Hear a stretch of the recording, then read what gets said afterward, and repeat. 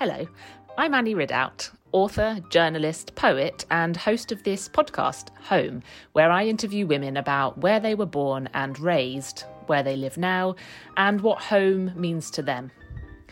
Today, I'm speaking with Java Bere, writer, illustrator, table stylist, and podcast host.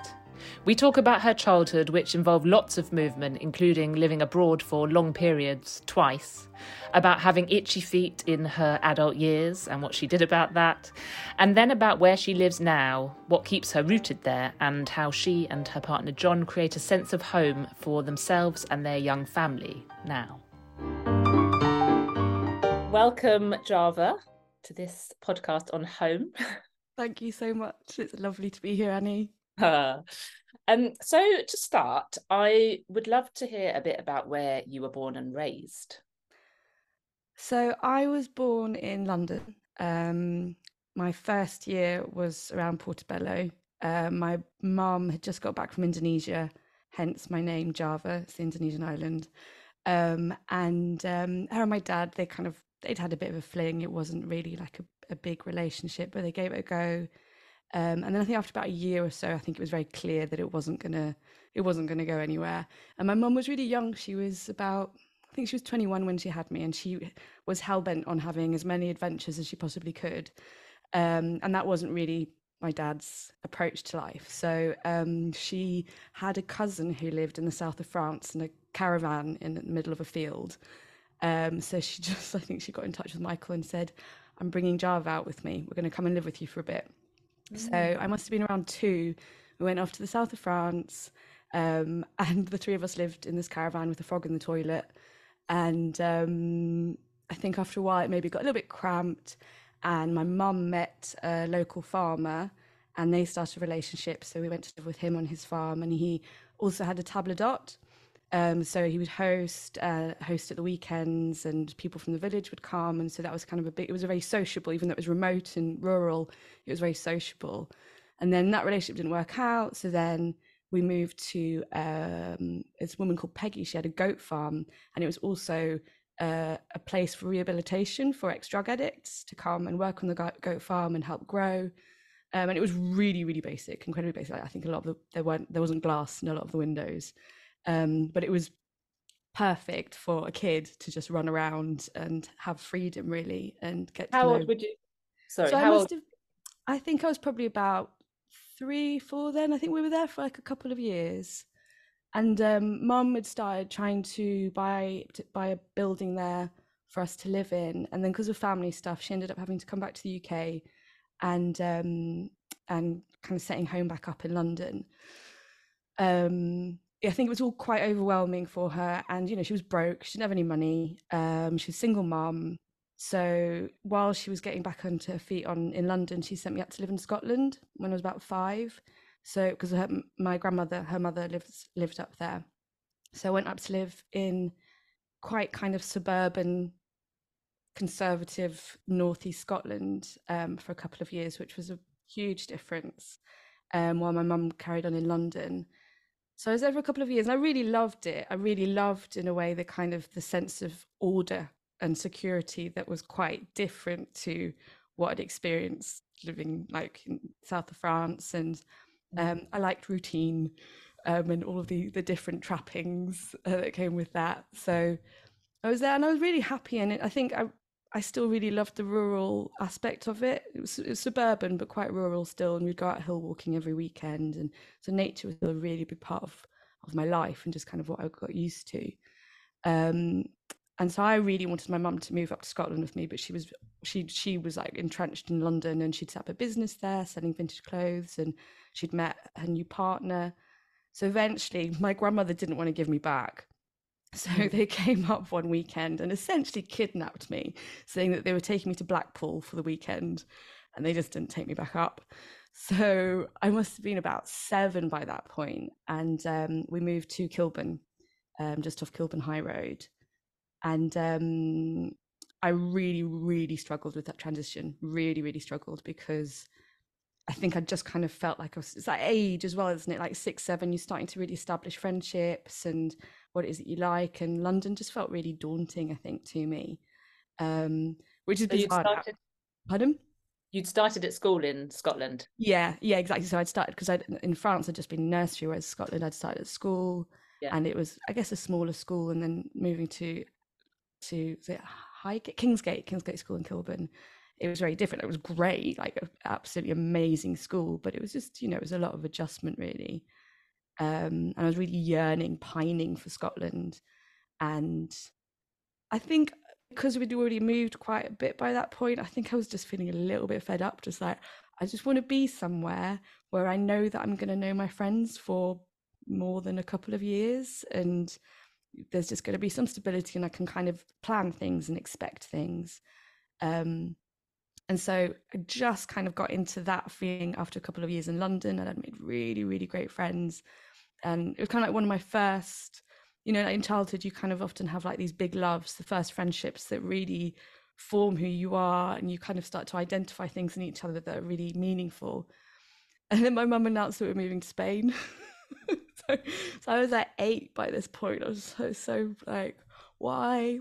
And she was really trying to like get me excited about it. And it was exciting, it was like this whole other adventure. But I did just feel, and that's probably also just my temperament and my nature, is that I kind of do like to have a sense of stability. Mm. Um, so that was hard. That was really hard.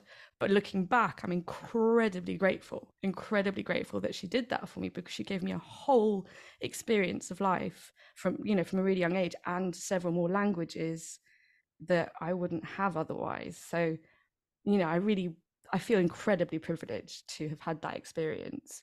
Mm.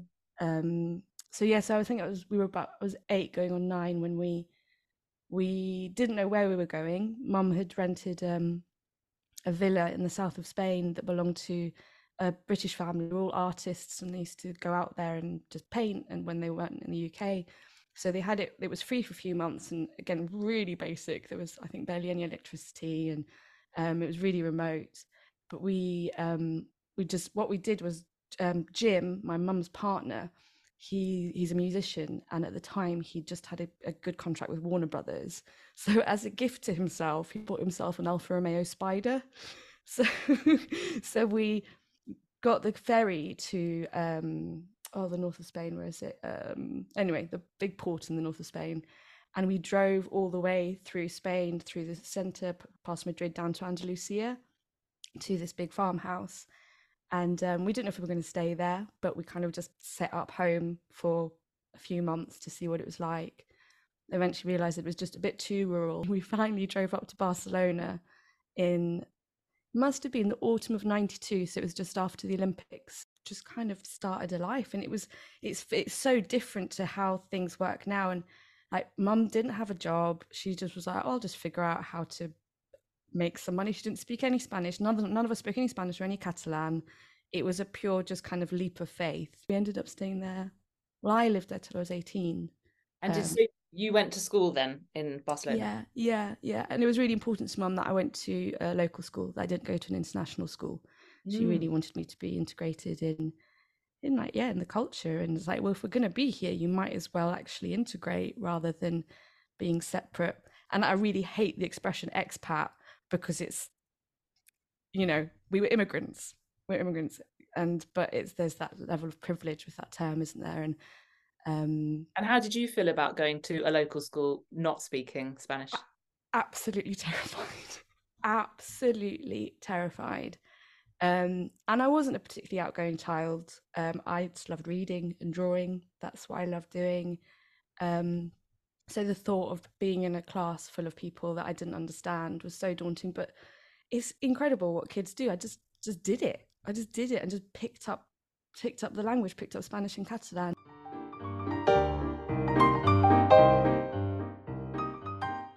So did Um, you so you were there from about around the age of 9 to 18? yeah, yeah.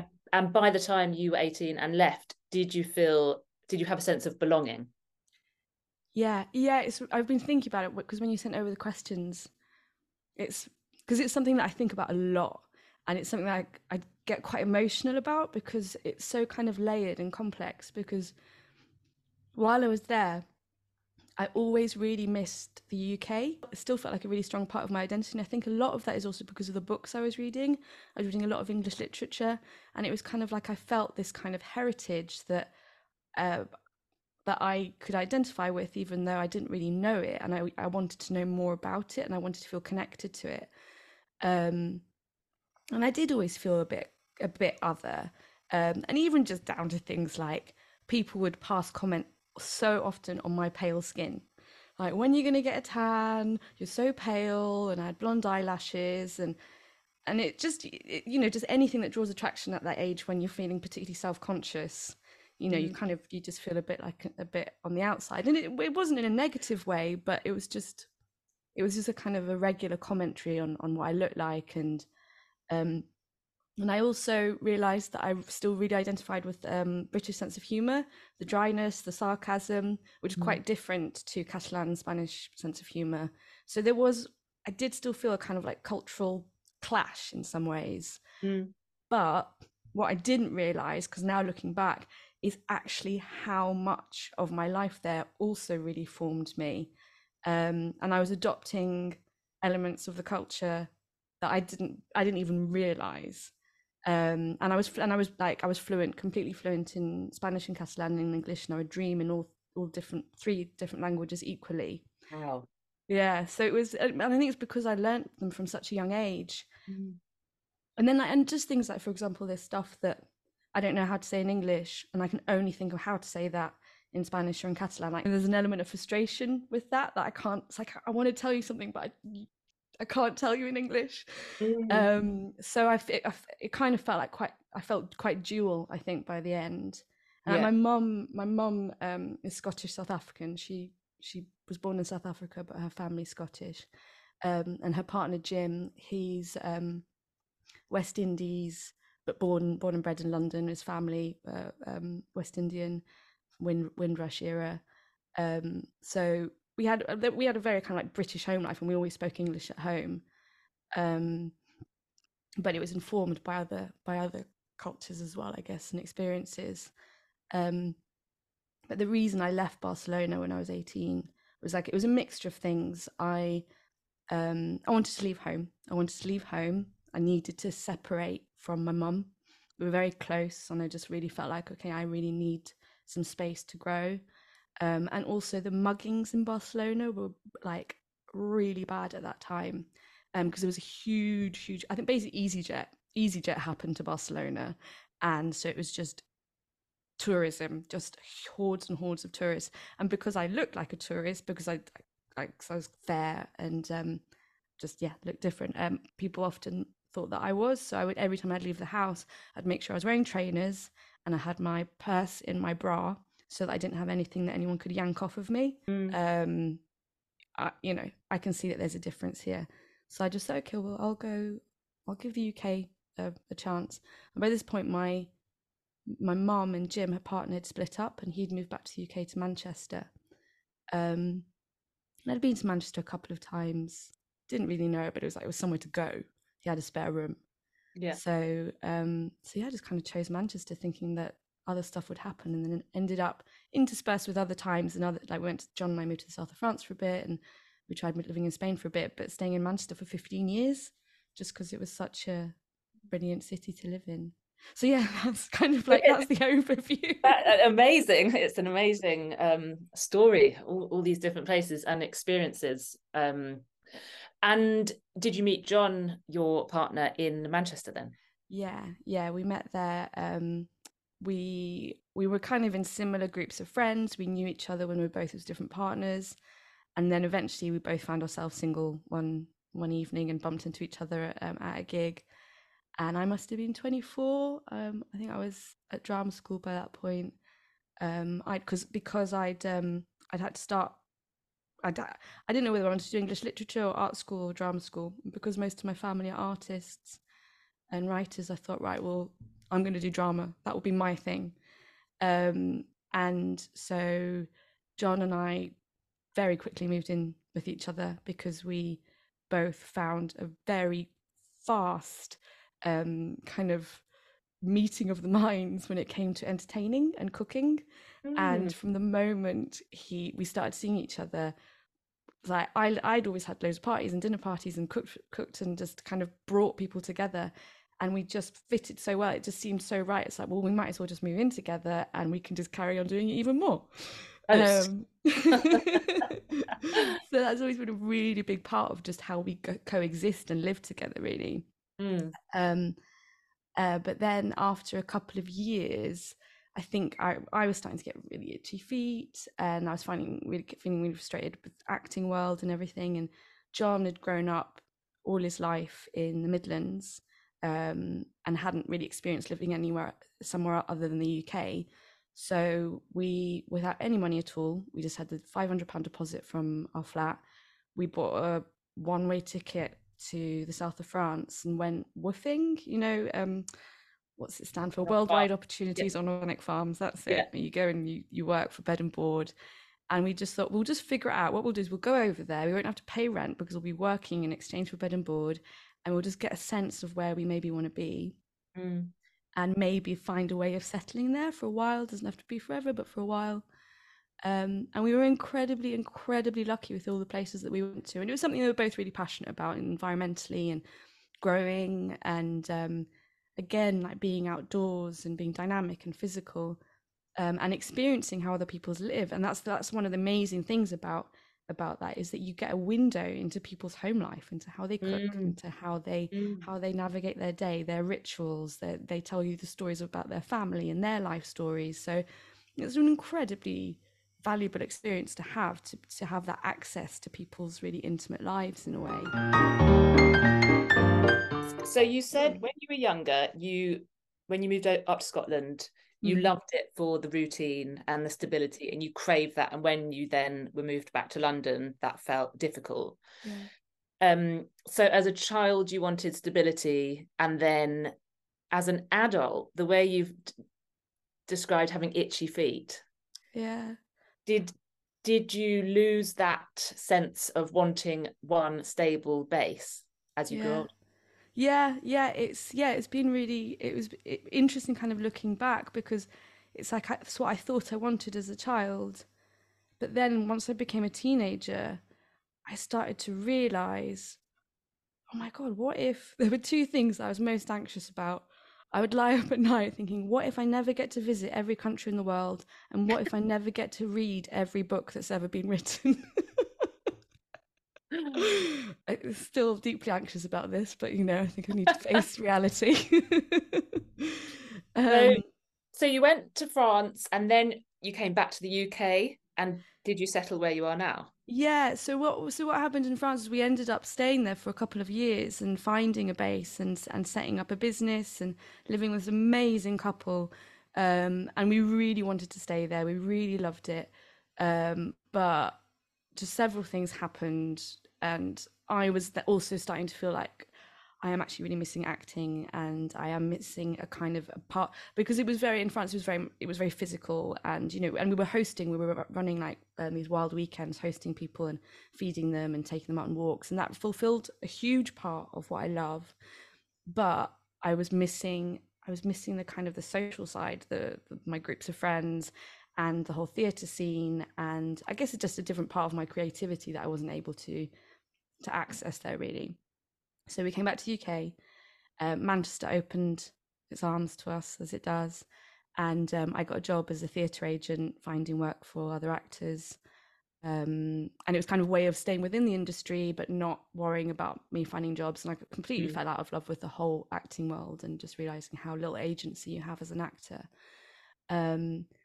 But then I got pregnant. First time I got pregnant was with our daughter Alma, and that was a shock. It was a total shock. Didn't expect it. I was 30 by this point, and but we talked about how we'd like to have kids. So I was like, okay, well, let's go ahead, let's go with this. And I spoke to my boss, and she was like, okay, we'll figure it out. Then at the 20-week scan, we found out that she had a hole in her heart, and she was diagnosed with DiGeorge syndrome. And the likelihood was that, well, she would definitely, as soon as she was born, she would need to have open heart surgery. and put into an induced coma for 3 months. And there was, there's always the possibility that she wouldn't survive that. And then also with her DiGeorge syndrome, she could have, there's a whole shopping list of symptoms that she could have had, and some of them, she might have all of them, she might have none of them, she might have some. It's a complete gamble. Some people we know a young woman with DiGeorge syndrome who she hasn't had any of the symptoms at all. She's grown up healthily and fine. She's living a wonderful life. But there were several of the symptoms that other hereditary things in my family that I've experienced. And also we had lived in the south of France with a family with their daughter with severely disabled, and we'd seen how much pain she was in and how much pain she was in and how much her parents were grieving. And there were just so many factors. We decided, look, just even with the open heart surgery, we decided to have a termination. So 6 months in the womb, I gave birth to her, and they'd perform the termination. Basically, they inject a really fine needle through your stomach into your womb and into the heart. It's quite extraordinary, absolutely extraordinary, that the precision with which they do it. So we had Alma, and then we buried her ashes up on a hill in Glossop, and that was one of the things that made me think, I don't know if I'll ever be able to leave the north now, because my daughter's ashes are buried on the hills in Derbyshire. So that kind of was another thing that kind of rooted us, I think, to living in the north. And then about a year after what would have been her due date, almost exactly, I think it was like the day after, I gave birth to Griffin, our eldest son. And I knew by this point that I wanted to leave my job, and I just wanted to focus on being a mum and also kind of exploring my creativity, and instead of enabling other people's creativity, focusing on, like, I want to write. I really want to write, and I want to draw, and those are the things that I want to do. So I'll maybe find some space for that in motherhood. So we had Griffin, and very quickly realised that however much I loved Manchester, it was very where the area we were living was very concrete, and I was pounding the streets of the pram, and I was just thinking, I don't feel at home here. I don't feel at home here. I need trees. I need expansive skies. I need to feel connected to nature again. And so considering, like with kids, often you just spend so much time outdoors, and there's only so many times you can go to the park, just like doing that circuit. So we started looking rurally, and also like Manchester at the time, where the prices were at, we knew we wouldn't be able to afford to buy where we wanted to live there. So we started looking outwards, and John and I had for years organised monthly rambles, this group we had called Ramble Pie, where we would get people from the city and we'd take them out to the countryside, and it would generally be a walk to a pub, and then a drunken stagger back to the station. But it was just a kind of like a bit of an injection of rural life in the hills and forests. But my main concern about living rurally is knowing how often conservative and white a lot of rural areas are. And having lived in Manchester, which is such a diverse city, and there's just so many different, the whole world's in Manchester, and the same with London. It's one of the things I love about London so much, is you can experience elements of the whole world just in one place. But we knew this town, Hebden Bridge in West Yorkshire, where we come for walks occasionally. There's a really big gay community. It is still very white, but it is possibly more diverse than a lot of rural areas. And very liberal, and full of creatives who've lived here, who want to have a creative community, but want rural lifestyle, just access to the hills, basically. So we were lucky enough to find a wreck of a house that needed everything doing to it, and we had no money to do anything to it, but we just thought we're just gonna have to take our time, do it slowly, and and at least we've got the forest out the back of the house and stuff. So we settled here, and it's been 6 years. It's been 6 years, and we've since had another boy, Elwyn, and they love it. They really, really, really love it. And it is a really special town. There's the community's amazing, and it sounds unexpected, but there are elements of it that really remind me of Barcelona. There's a lot of outdoor life, a lot of just street life. People just spend a lot of time when it's not pouring with rain or sleet, which it does a lot because it's a valley. but there's elements of community. You can't leave the house without bumping into someone and having a chat. And I think also when you're, when you're a parent at home alone, maybe that can be really valuable because it can be so lonely. So it can be really valuable, I think, just to know that there's a community outside your door that, Yeah. yeah, that's there. So yeah, we're here now. And so you found your community, you found a place that felt like Barcelona. It's interesting that makes me wonder if Barcelona then still has a sense of home, that you wanted to replicate that, or that you were pleased that where you moved to Hebden Bridge did. Yeah, definitely. Yeah. And do you have a sense of belonging now where you live? Does it feel like home? Do you belong? No, no. Some elements of it feel like home, like when I'm out running, and I'm on the top of on the tops, and I'm with the sky, that feels like home.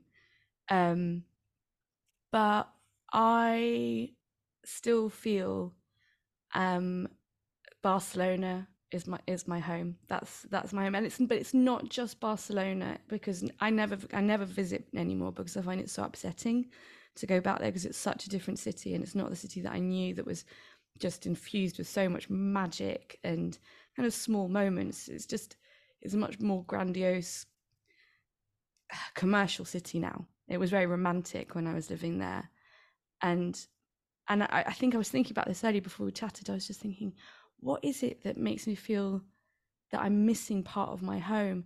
And I think it's language. I think it's coexisting internally between three, and at that point it's four languages because I spoke French when I was very young as well. And it's like I find home in those places. And unless I can speak all of those languages, I don't feel whole. I don't feel fully connected to myself. So living here, I know there's one woman I know slightly from Mexico, but we kind of see each other at the school drop off, and like we just have a bit of a chat, but we're not close friends. And I went to Mexico last autumn to visit my mum because she'd been living there. I spent 2 weeks there, and I just clicked straight back into talking Spanish, and it's different. Mexican Spanish is different to Spanish, and but oh my god, I can't, like, it unlocked something in me. It was really quite powerful, just like, oh, I'm back, and it just, that's why I think for me, home, even though when I was younger, all I wanted was a house with roses around the door, and my mum baking pies in the kitchen. I've since discovered since moving around so much that actually my home is about identifying parts of different cultures and places where I've been and kind of finding that in myself and being able to enjoy that with other people, if that makes sense. It sounds quite No, vague. it's just, yeah, it's quite profound. It's because we all have our sense of what home means, and for some people it will be people, and it will be the mother, family, friends, community. For some people it's place, it's kind of scenic, Yeah. but that for you it's language and Yeah. and culture, and trying to find a way to stay connected to all the different cultures you experience that have become part of you. Yeah. That's Yeah. quite incredible. That's exactly it. And I do feel frustrated living here. Like, however much a wonderful town it is, I do still feel like, how did I end up here? How did I end up here in a Yorkshire town? And I also know how I ended up here because I love the Bronte sisters. So there's a big part of, that fulfills my romantic notions of a child of Villette and Jane Eyre and Wuthering Heights. Mm. Um, but I also feel like there's a huge part of me that is cut off. And I think that's also why I bring so much of ritual and food into my work, into my writing, into my illustrations, because I'm trying to carry it, I'm trying to live it, I'm trying to keep it going, I'm trying to access that and still find it in my daily life, even if it's, not going to tapas bar, but making tapas at home, or, just little things like that. Let's talk about that, because I want to talk both about your work and food and the kitchen and that side of things. So your work, you are an artist, an illustrator. And you dress spaces and tables, and you sell beautiful homewares from your website that you style around your home and photograph, and that's your sort of marketing strategy. You use your home as the shoot, Yeah. the set.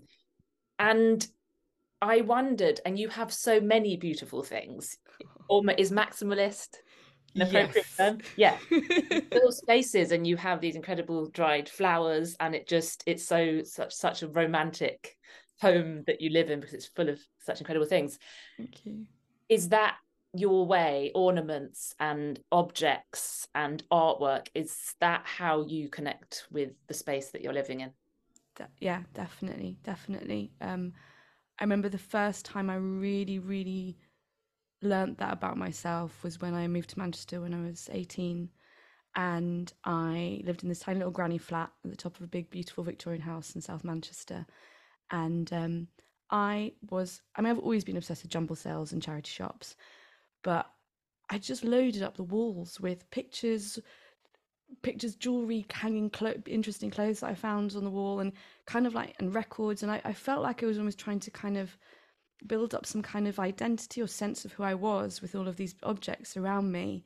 And they reminded me of the things that I loved, and what I found interesting. And it feels a little bit like, the old lady in the labyrinth who carries all of these objects on her back. She's quite scary, but I've always identified quite deeply with her because I feel like I do carry it. And I would love so much to be, I guess, at peace enough to not need those things, to not need all the books on my bookshelves, all the records, all of these pieces of things to remind me of who I am or what it is that I love. But I've kind of made my peace with that now. I've made my peace with that. This is how I tell stories. I tell stories with words, I tell stories with drawings, and I tell stories with objects. And I'm telling my story with objects. And yeah, I guess about creating like little spaces. And like when I was a kid, I was obsessed with making little miniature homes for what I hoped would be found by borrowers.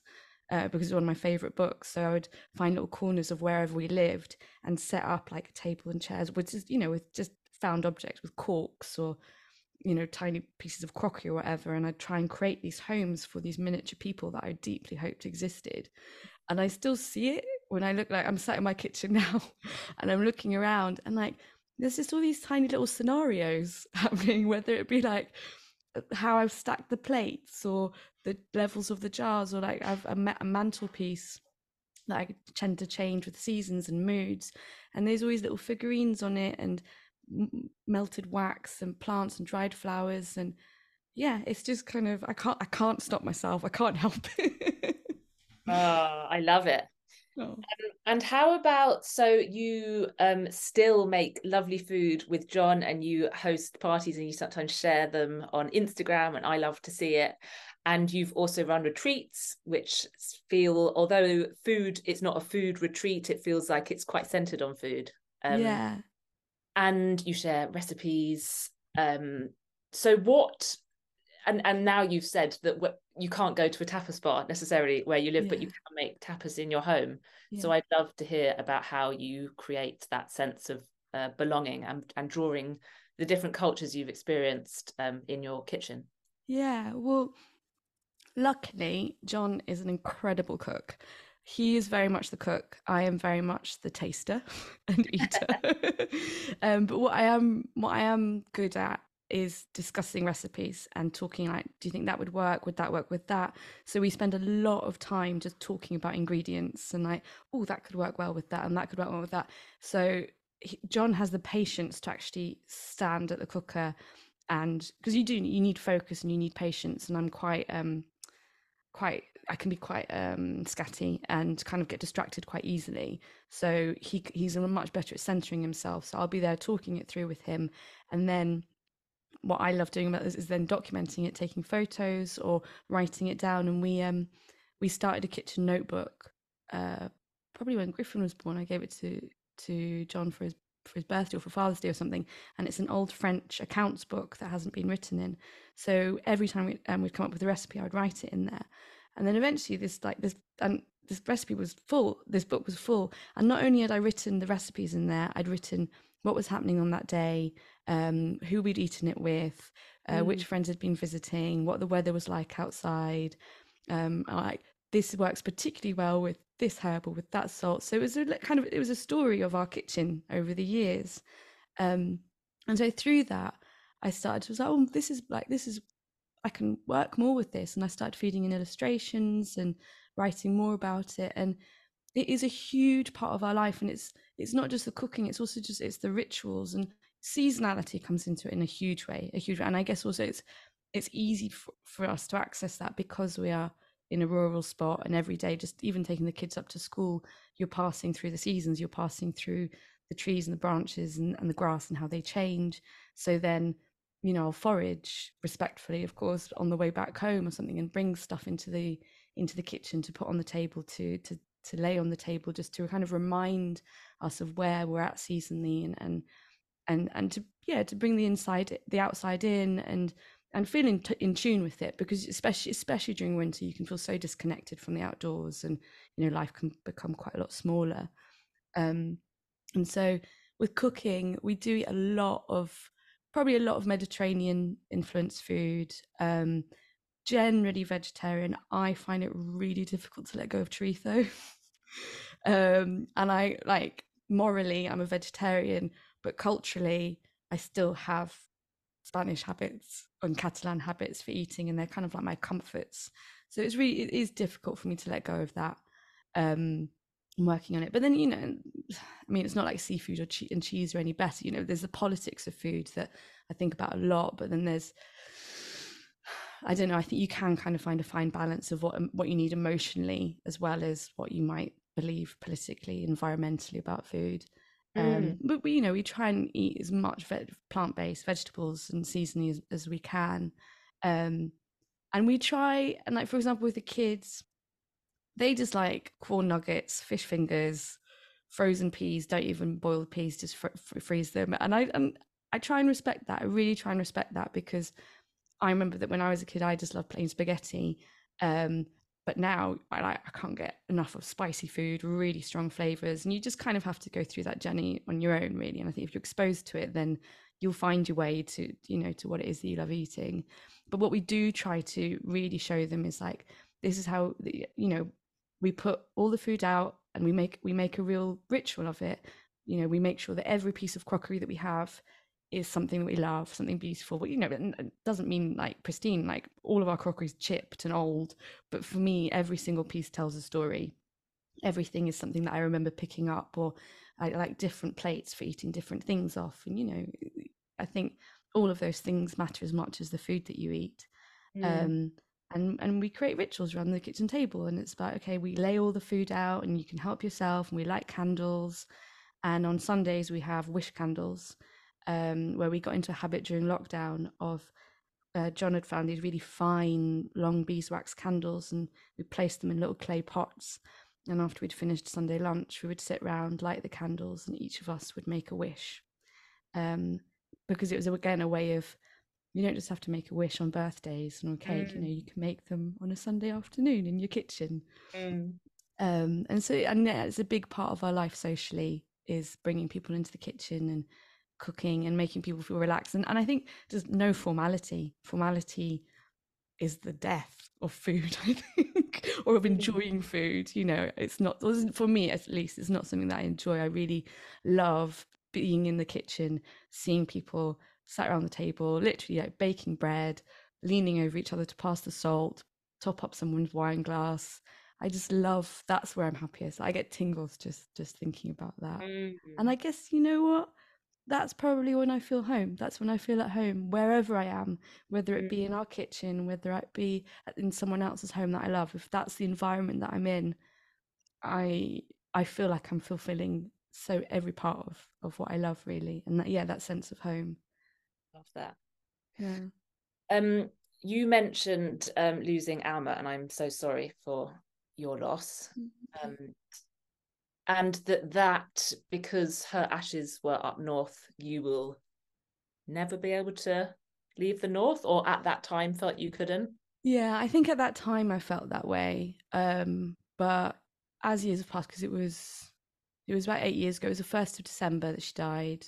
So yeah, it was about 8 years ago, and I still grieve. I'm still grieving. John is still grieving, and we still have kind of like bursts of grief that come unexpectedly, and it's something we're still really processing. I think also having to make that decision about a baby's life. I don't know if you ever really get over that. But I also would like the kids to have a different experience of living somewhere else. And we've talked a lot, and like at the moment we're actually kind of questioning whether we need to think about maybe moving to a slightly bigger house, if we can afford it, if like logistically we could do it within this area or elsewhere. And part of me is like, well, why would we leave Hebden Bridge? It's such a great community. The kids are really happy here. We've got amazing friends. Why would we uproot everything? And we're close to Alma. But at the same time, I don't feel that we could just stay in the north just because of that. I want the kids' lives to be bigger, and I want them to have experiences. But I think what I think from what we've spoken about, that there's more of a chance that we would find a happy medium of having a base here, and then going away for maybe like a couple of months at a time, taking the kids out of school, homeschooling, allowing maybe some kind of flexibility and freedom in that. But that also depends on work and where we're at with work and all these sorts of things. Can I ask, how do you feel? So it's if you Mm, and John agree to do that, you have a mm, base there, but you take the kids out, and I love the sound of that, homeschooling for a couple of months. mhm. Because of all the changes you went through, all the moves you made as a child, does that make you feel more relaxed about taking them out of school for a few months each year or whatever it might be, or less relaxed? I think the reason I feel that would be more doable is because I remember how anxious I was as a kid, um, and how upset I was when we uprooted and left London, because I just got, I found leaving Scotland really difficult, and then, getting used to London, and then I just really got used to living in London, and then it's like, okay, we're going to uproot again.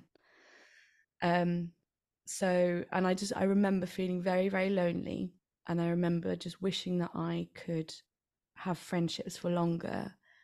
And I was talking to John about this earlier. I was saying, I wonder if one of the reasons I fall so fast and hard with friendships, like I've become really adept at making friends very quickly and kind of all in, and you'll know everything about me and I want to know everything about you. And I was like, it can be a bit intense, But I was looking back and saying, I wonder how much of that is because I never knew how much time I had making friends growing up. And I was just like, if I want to make friends, if I want to not be on my own, then I've got to act fast. And and there's a certain pressure that goes with that, and that you put yourself under. And I know my kids, and especially my eldest Griffin, he's really sensitive, and he takes quite a while to get to know people. And even he's just started the new school, and he was saying, oh, my other friends, they've made loads more friends than I have, and I think I've made one, and I'm just taking it slowly. And I was like, oh, that is beautiful. That is so beautiful that you are taking your time, and people have different ways of making friendships. And so I feel cautious. I want them to have the big experiences. I want them to know that home can be, several different places. It doesn't have to be the one place where you grew up all your life. But I also don't want to put them under the pressure and the anxiety that I did feel as a kid. But then, that's what, like, I don't know how much of that is about what's good or not good for a child, and just also like who I was as a kid. My temperament, I was very sensitive and quite quiet, and had to really push myself and had to really come out of myself to be able to kind of exist in all these different new situations all the time. It did also make me pretty good at just kind of reveling in my own company. And it's like, well, if I've not got any friends at the moment, I'll just have to be my friend. And my books are my friends, and writing and drawing is my friends. So, it makes you self-sufficient, I guess, in other ways as well. That's Yeah. so interesting, because I moved house once, but still within London and only really up the road. And I always remember as a child wishing that we could be one of those families like yours that lived in different places and traveled. And I felt like it was really boring that we were just always in London. And I can see from both sides, I can see why that was difficult for you. And I can also see how it's made you who you are with all these incredible experiences and languages and foods. Yeah. That's exactly, I think, what I was saying at the beginning is that I can't say woe is me about that at all. It was incredible, and it was incredible that my mum gave that to me, and that she could see beyond, okay, you might be feeling discomfort now, but what you're going to experience is going to open up your life, and is going to open you up in many ways. And and there's probably stuff that I've learned about myself that I might have never experienced or learned about myself if we had stayed in one place, and vice versa. There's other experiences that I will never know because we didn't stay in one place, and that are really beautiful and really valuable, and I think sometimes do give people maybe a sense of being more whole. I don't know, I can't project, I don't know, but I do feel really lucky. I do feel really lucky because I do find a lot of joy, in having these different cultural experiences and these different dimensions to me that, on the outside I do just look like a very, very British woman. But there's these other parts of me, like I was saying, like I exist in different languages that, that are my homes as well. My last question is around family, as in you've got your family that you live with, but you've got your mum. You have a brother. Yeah, I have a brother. So his dad is Jim, who brought me up for most of my life. Right. And yeah, we all live very separately. Mum basically, when Zahi is 10 years younger than me, and when he left home to go to uni in Norwich, Mum gave up her flat. She gave up all of her belongings, everything, and bought a one-way ticket to India. And I think, was she there for about a year or so? And then through that, she ended up traveling for about 10, 11, 12 years. Yeah, because Zahi is going to be 30 now. And yeah, so it's been about 10 years. So she went to India, then she went to Thailand, then she went to Japan, then she ended up teaching in China for a year. Then she went to India again, and then she came back to the UK briefly. And then just before lockdown happened, she went to Brazil to visit her sister for a couple of months and got stuck there. And then so stayed there for a year or so, and then ended up going to Mexico and living there for a while. And she's now back in the UK, living in Scotland with family, and trying to decide, well, where do I want to live? Do I want to stay in the UK, or do I want to just carry on traveling? And she's like that. She doesn't. She's also an interior designer, so she will create spaces wherever she is, but she cannot stay in one place. She feels really claustrophobic. So I think she really needs to travel and move, otherwise she becomes stagnant.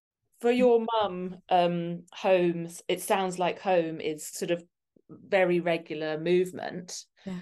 When you're together with your mum and Zach, or if you meet with Jim, who obviously was a big part of your life, is there a sense of home around that part of your family? Yeah, there is actually. That's what we do when we come together. We cook. We come together and we cook, and we just cook and talk around the kitchen table, and that's always been wherever we lived with my mum, our house was always full of people, but people just pop over at lunchtime, and we'd have a full table. Christmas was always waifs and strays in the house, and food was a huge part of it. What dishes people were bringing, and celebration. So it was like that was the center. That's what we would all come back to for celebration. That's what I feel when I'm with Zahir and my mum, is that feels like home. It doesn't matter where we are, whether we're in Scotland, whether we're here in Hebden, we somehow find that home together, doing that, our favourite thing. Thank you so much to Java for sharing so openly. What a fascinating story. If you would like more from Java, you can follow her on Instagram at Java Bere. You can visit her website, and you can also listen to her brilliant podcast, all linked in the show notes. Thank you and goodbye.